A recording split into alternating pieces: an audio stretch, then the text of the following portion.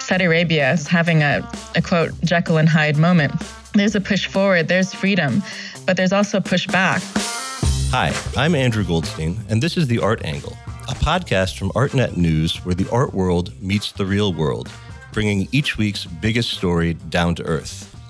Right now, a group of 14 imaginative artists have ventured into a remote red rock-lined desert to create a strange kind of wonderland. Sensory delights abound, like a nest of gigantic Arabic letters that you can walk into and explore. It sounds like a lot of fun, doesn't it? Unfortunately, it's a bit more complicated than that. Called Desert X Al Ula, it is a collaboration between the American art nonprofit Desert X and the Saudi Arabian government, which has lavishly paid for the exhibition to be brought into being. Collaborating with the Saudi government is not the easiest way for a Western art organization to win a popularity contest these days, particularly in the wake of the gruesome 2018 slaying of the Washington Post columnist and dissident Jamal Khashoggi, purportedly at the order of Saudi Crown Prince Mohammed bin Salman. As a result, Desert X Al Ula has predictably incited a firestorm of criticism, but pan out a little bit. And you'll find that this exhibition is hardly a one-off bit of cultural whitewashing, but instead a piece of a far larger, extraordinarily ambitious plan for Saudi Arabia to remake not just its image, but its entire way of life. To find out what's going on here, I'm joined on the podcast today by the veteran journalist and former Harper's Bazaar art editor-in-chief, Rebecca Ann Proctor, who recently traveled to Desert X Al Ula and covered it for ArtNet News. Thank you very much for coming on The Art Angle, Rebecca. Thank you for having me. So before we get to where things are now, let's take a step back. Because when most people in the West think of Saudi Arabia, they think of a vast and closed-off monarchy, the sacred home of Mecca and Medina, where a fundamentalist version of Sharia law holds sway, where dissidence is brutally repressed, and where women have limited rights. They certainly don't think of a thriving contemporary art scene. So historically speaking, what has Saudi Arabia's art scene been like? Very much correct, Andrew. Saudi Arabia has long had an image problem, and it's an image problem that the entire kingdom is very much aware of. In terms of the art scene, what people don't also realize is that the art scene has long existed. For the last 50, even 60 years, there's been artists who've been practicing in Saudi Arabia. And it was very much an art scene that's been led by the artists themselves and a few wealthy patrons that were very much separate from the government. For example, in 1968, female artists Safia bin Zaghar and Munira Musli jointly held the first public art exhibition in the kingdom. And in 1990, Princess Jawahar bint Majid bin Abdulaziz Al Saud established the Al Mansouriya Foundation to support art and culture. When we get to around, I'd say, the early 2000s, in 2003, you have Edge of Arabia. And I'd really see that as a turning point. Edge of Arabia was established after a chance encounter between British artist and entrepreneur Stephen Stapleton and Saudi artists Ahmed Matar and Abdul Nasser Gharam. There's a lot of artists who've come from this region. And together with the support from the Jamil family, the Jamil family has done a lot to support the arts, including the Saudi Art Council in Jeddah. They established several exhibitions around Saudi Arabia, but also internationally. So I see the Edge of Arabia really being sort of a Kickstarter in terms of the contemporary art scene. In 2014, the Saudi Art Council was set up by a number of patrons in Jeddah to promote art and culture throughout the kingdom. And it was that sort of paved the way for growth of an arts and culture scene through initiatives that were very much nonprofit. What a lot of people don't realize is that the beginning stages is separate from a government kind of led initiative, which we've only seen recently, only a few years ago with the Misk Foundation. So exactly. This is all private sector innovations and entrepreneurship that is really lifting the Saudi art scene historically. And then more recently, the government has started to get involved. Why did that happen? Yeah, and that's a great question. Why is suddenly Saudi Arabia so focused on art and culture? A lot of people see this as a propagandistic aims by the government to control the art and culture scene and to control, in some ways, people's idea of creative expression. But I think it goes a lot beyond that. Saudi Arabia is weaning itself off oil. What it's realized is that, oil it's not going to be there forever, and crisis is looming. If they've realized that learning art and culture can also really help with technology, can help with science, it can help with entrepreneurship, with leading organizations. A lot of the discussions I've had with people, for example, even at Saudi Aramco and ITHRA. ITHRA is the museum, the King Abdulaziz Center for World Culture, which opened 2 years ago. They really believe that creativity is at the heart of Saudi Arabia's future. And without that creativity, without people really learning and studying art and culture, you're not going to have a thriving economy. So they need to diversify the economy in order to survive. So at the same time that these kinds of macroeconomic trends are happening, you have somebody of a very young generation coming into power. And this, of course, is Crown Prince Mohammed bin Salman. Amid this push for a vibrant cultural scene, as you mentioned, MBS, as he's universally known, is also pushing for social reforms. He's curtailing the powers of the religious police. He's giving women the right to drive. He's allowing music to be played in public for the first time. But simultaneously with this, there have been all of these troubling signs. The crackdowns on dissidents have actually intensified. When he came to power in 2018, he purportedly was the one who ordained the Khashoggi murder. So how do you square this kind of brutality and repression with this push for cultural openness and engagement? That's a really tough question. It's the question that's on everyone's lips at the moment. Journalists who work at Arab News or other Saudis in the country, they've admittedly said that Saudi Arabia is having a quote, Jekyll and Hyde moment. There's a push forward, there's freedom, but there's also push back. Recently, I was in the office of Arab News in Riyadh, and one of the journalists was telling me that she felt that there is actually more freedom under King Abdullah. Recently, they feel that they have to be a bit more careful. And for the Saudis, opening up and having dialogues about identity and heritage and staging contemporary art and expressing freely and having these important conversations is really crucial. People have waited for this moment for decades. In fact, someone I was recently in Abha a few months ago, and there was a man, he said, we were told for 40 years that everything was haram. Haram means bad. Everything is bad. Now we're being told that none of this is haram. This isn't bad, and we can live our life, and we can go off. We can go have coffee with women in a coffee shop, and we can converse freely. Change can't happen overnight. You're talking about a country that's been practicing political Islam, Wahhabism for the last century.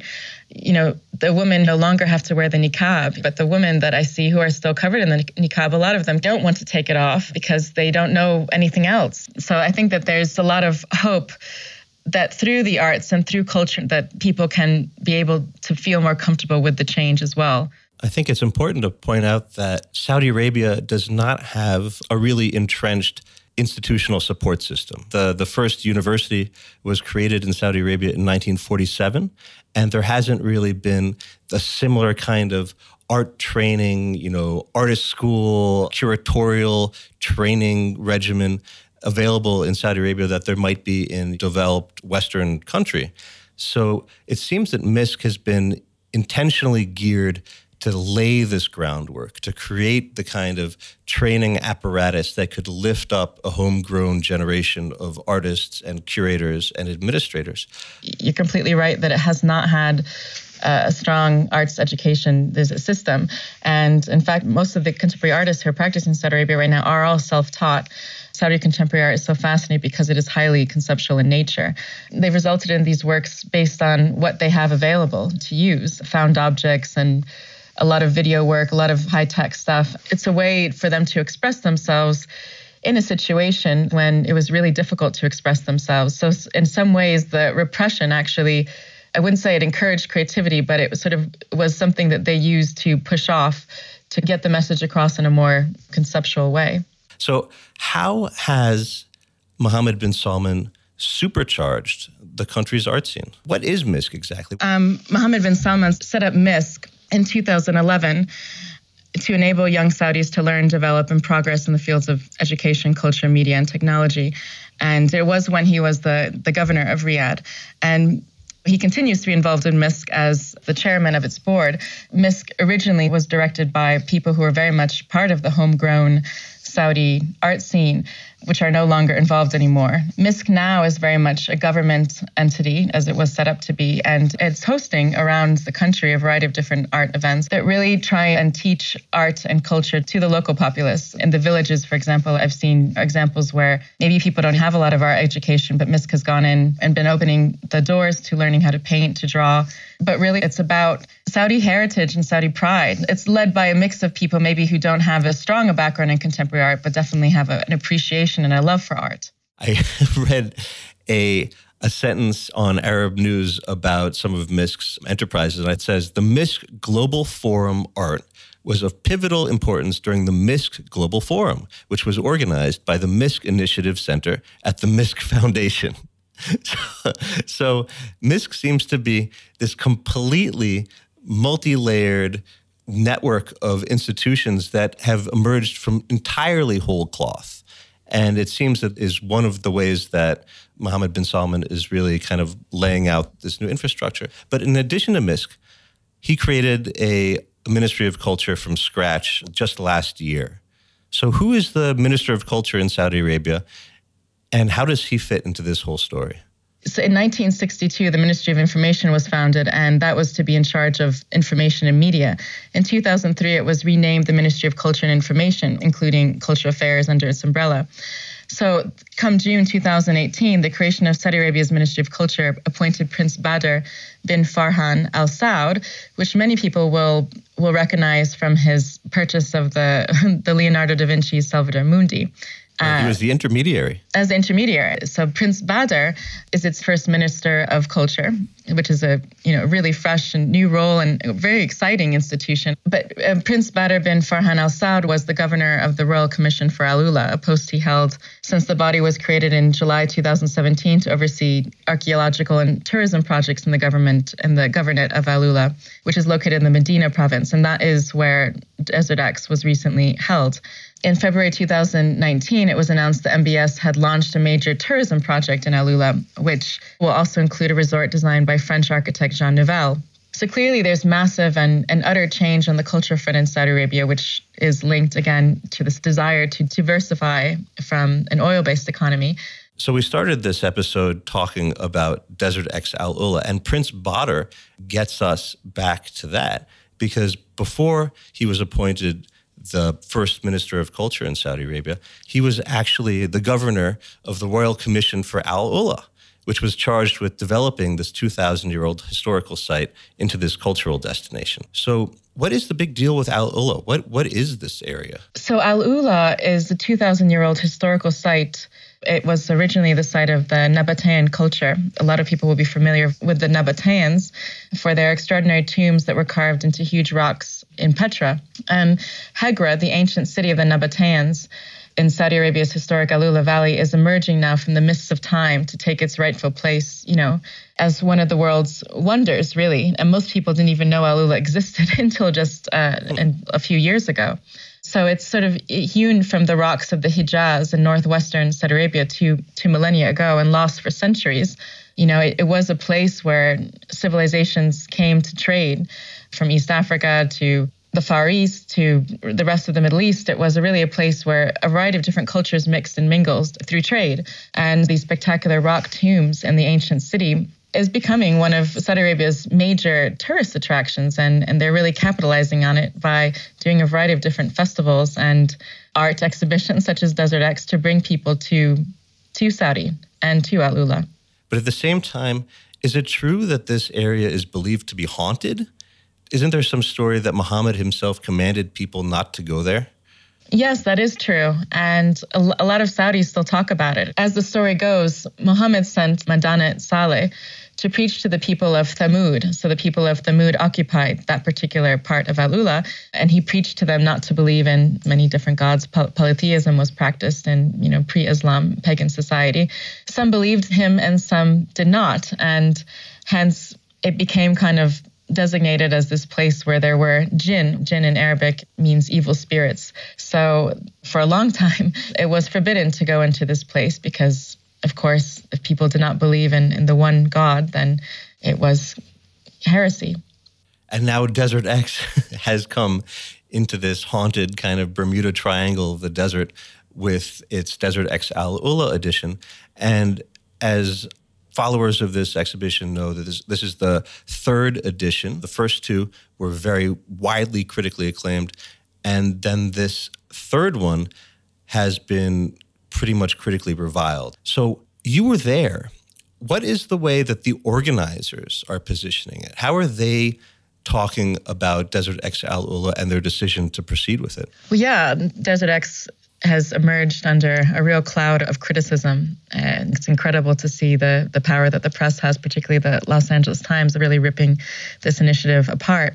Neville Wakefield, the artistic director of Desert X, I spoke with him at length, and he came to Al Ula several years ago, and obviously a firm promoter of land art. He loved the area, and the opportunity arose, and he didn't want to turn it down, obviously. It was about bringing people together from different cultures in the name of art and creating unity through art, through land art.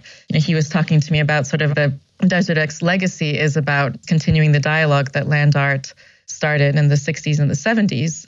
And now that whole dialogue is being transformed into a multicultural dialogue.